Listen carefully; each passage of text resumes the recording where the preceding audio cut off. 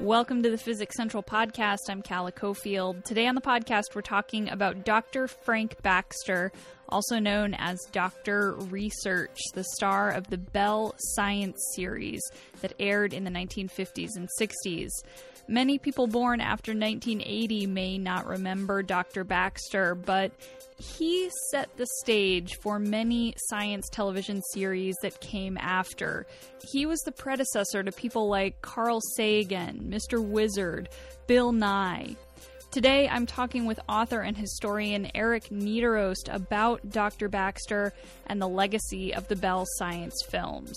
That's today on the Physics Central podcast. In 1956, at 10 p.m. on a Monday evening, the Bell Science series debuted on CBS. This night would end up making history for fans of science television. The Bell Science series was the first science television show to be fun and entertaining. It showed its audience that science wasn't just boring and dry, but something to be passionate and excited about. It set the stage for many beloved television shows to come, like Carl Sagan's Cosmos and the 2013 reboot of Cosmos, the BBC series Connections starring James Burke, Mr. Wizard's World, 321 Contact, Bill Nye the Science Guy, Beakman's World. The list goes on, but it all started with the Bell Science series. The first episode of the series was called Our Mr. Sun, and it explored the science of our nearest star. The show features two characters, the fiction writer, played by actor Eddie Albert, and Dr. Research, played by Frank C. Baxter. The fiction writer introduces elements of fantasy to the episode. Specifically, he introduces two cartoon characters, Father Time and Mr. Sun. Mr. Sun isn't too happy with Dr. Research because he thinks science is taking away from the worship that humans used to bestow on him. Here's Dr. Research addressing Father Time and getting a response from Mr. Sun. Father Time, my name's Research. Howdy, Dr. Research. I'd like to hear what you have to say about Golden Boy here. Well, it's a delightful experience talking directly to you and to Mr. Sun, especially for a scientist. I was just going to relate a few facts about Mr. Sun. Facts? If you're going to tell my story, don't give the people equations and figures. Give them the real lowdown. Tell them what I mean to them. They've forgotten that. When they eat corn or bread or grapes or meat, they're eating sunlight. Their houses, furniture, cars, their nylons. Yes, even their moonshine is sunshine. Tell them if it wasn't for me, they'd have no eyes, because there'd be nothing to see. The ever-savvy Dr. Research manages to calm Mr. Sun down. Mr. Sun is almost right. Almost? Yes, Mr. Sun, your logic is a little on the romantic side, too. You say that you don't like facts, and yet you've just given us quite a list of them. Oh, this may turn out to be fun. No, Mr. Sun, we haven't got all the answers. Science has just opened the book. Yet in seeking for more knowledge, we too, in a way, are reaching for the great light beyond. The Bell Science series only aired a total of 9 episodes between 1956 and 1964. And yet these 9 episodes ended up making a lasting impression on an entire generation of people. And Dr. Research Baxter became a name that symbolized how science could be entertaining. You could call him the Carl Sagan or Neil deGrasse Tyson of his time. This is Eric Niederost. He's a historian. He teaches history at Chabot College in the Bay Area, California. He is also the author of the book Sonnets and Sunspots, Dr. Research Baxter and the Bell Science Films. But the difference between those two men and Dr. Baxter was, ironically, he was a professor of English literature at the University of Southern California. And so that's what made him a little different.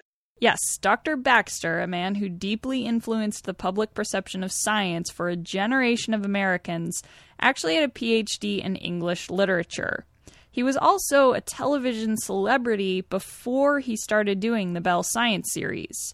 Frank C. Baxter started teaching Shakespeare at the University of Southern California in 1930.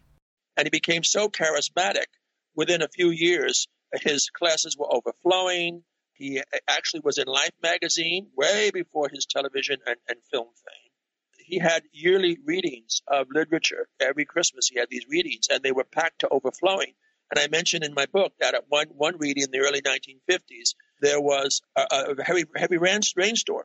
And the auditorium was packed to overflowing, but there was an overflow crowd of about a couple of hundred people outside listening to loudspeakers, even in the rain. And so they just put up their umbrellas and they're listening to Baxter. That's how charismatic he was. In 1953, Baxter was given an offer to do a televised lecture on Shakespeare. This was one of the earliest forays into what is now public broadcast television. The first broadcast of Shakespeare on TV drew in more than 400,000 viewers. The series only grew in popularity from then on. Shakespeare on TV ended up winning Baxter 7 Los Angeles area Emmy Awards. I remember one show he did a thing on Egyptian hieroglyphics, and he actually demonstrated, actually with the fiber, how to make papyrus. And I remember as a kid, I must have been 10 or 12 years old. As soon as I saw the show, I ran out to the garden and I picked up some flax, the best we could do, and I made ancient Egyptian papyrus, in imitation of what Dr. Baxter was doing. Dr. Baxter's educational shows were so popular that he became a national celebrity. There were times where he was mobbed on the street by people who recognized him. He was asked to make appearances as himself on variety shows and sitcoms. Here's a clip of him on The George and Gracie Show, starring the iconic comedy couple George Burns and Gracie Allen. In this scene, Gracie asks Dr. Baxter what his favorite Shakespeare play is. Oh, no, my favorite's King Lear. Why? Well, because every time you read it, you find something new in it. I've been reading it off and on for 40 years. Oh, well, if you haven't finished it by now, somebody must be moving your bookmark. Dr. Baxter had agreed to host a few other educational television shows, and he was usually the biggest draw about them. But despite the popularity of Dr. Baxter, not all educational television was doing well. In fact, networks had no reason to believe that educational television shows would draw in a significant number of viewers and certainly not make money through advertising. Now, despite this, in 1953, the head of AT&T, Cleo T. Craig, decided to have the company's subsidiary, Bell Telephone, produce a series of science shows. There were multiple motivations for doing so, but one of them was probably that AT&T was having a bit of an image problem. The company had become very nearly a monopoly, and people saw it as somewhat of a self-serving monolith. And it seems Craig thought it would be helpful to show that the company was also interested in giving something back to the public.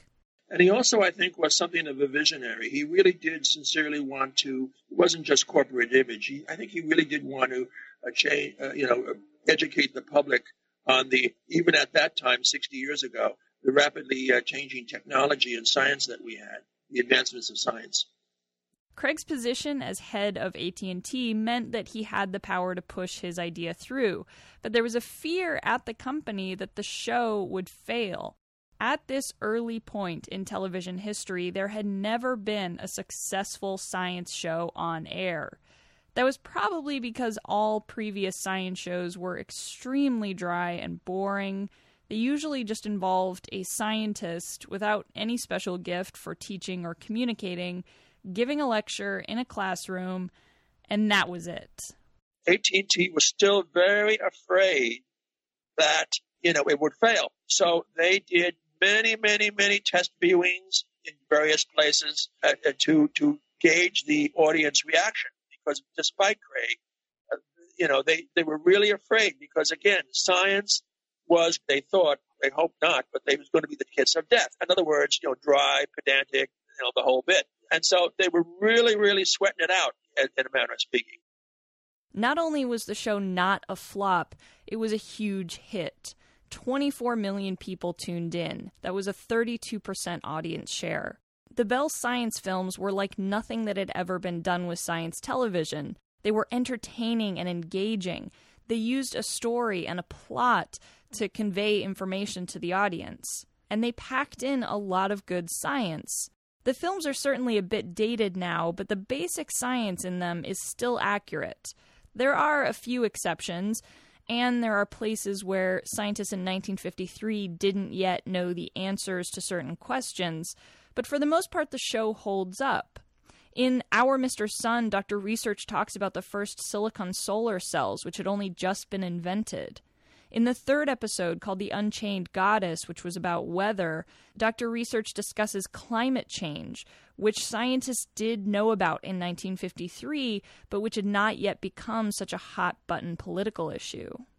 Man may be unwittingly changing the world's climate through the waste products of his civilization. Due to our release through factories and automobiles every year of more than 6 billion tons of carbon dioxide, which helps air absorb heat from the sun, our atmosphere seems to be getting warmer. This is bad? Well, it's been calculated a few degrees rise in the Earth's temperature would melt the polar ice caps.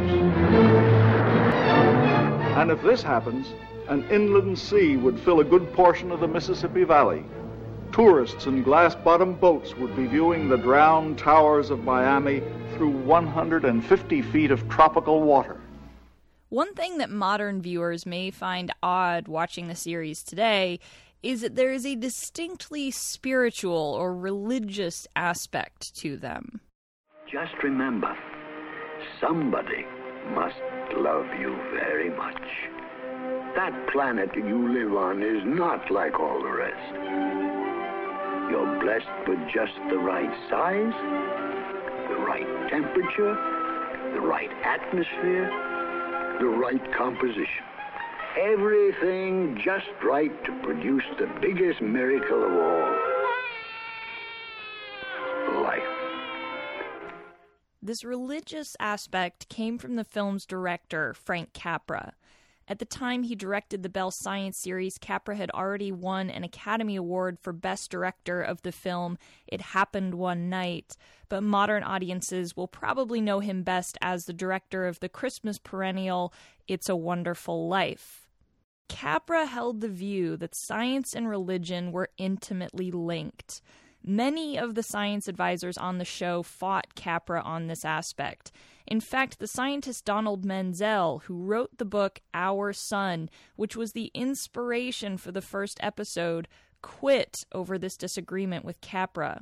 But in the end, these were just science advisors. Capra was the sole writer of the episode, and much of his religious emphasis stayed. Frank Capra wrote and directed the first 4 episodes in the Bell Science series. The last 5 were handed over to Warner Brothers and Walt Disney. After that, production of the series became too expensive to continue. Despite the series' success, Nidoros speculates that Bell may not have understood what a treasure they had produced, because the Bell Science series actually grew in popularity after it went off the air. Bell gave out free copies of it to thousands of classrooms in the U.S., and that's how many, many students who went to school in the 1960s and 70s know these films and know Dr. Research Baxter. And even though Dr. Baxter was a celebrity in his own day, it's argued that the Bell Science films made him somewhat immortal in television history. The success of the Bell Science series paved the way for other science television shows that came later, like Cosmos, Mr. Wizard, Bill Nye, and dozens of others. The Bell Science series showed that science is not dry and boring and without a story. It showed that with creativity and humor, science can be entertainment. The first 4 episodes of the Bell Science series are free to watch online. We've linked to them on our blog, physicsbuzz.physicscentral.com. Thank you again to Eric Nidoros for being on the podcast. You've been listening to the Physics Central podcast. I'm Calla Cofield.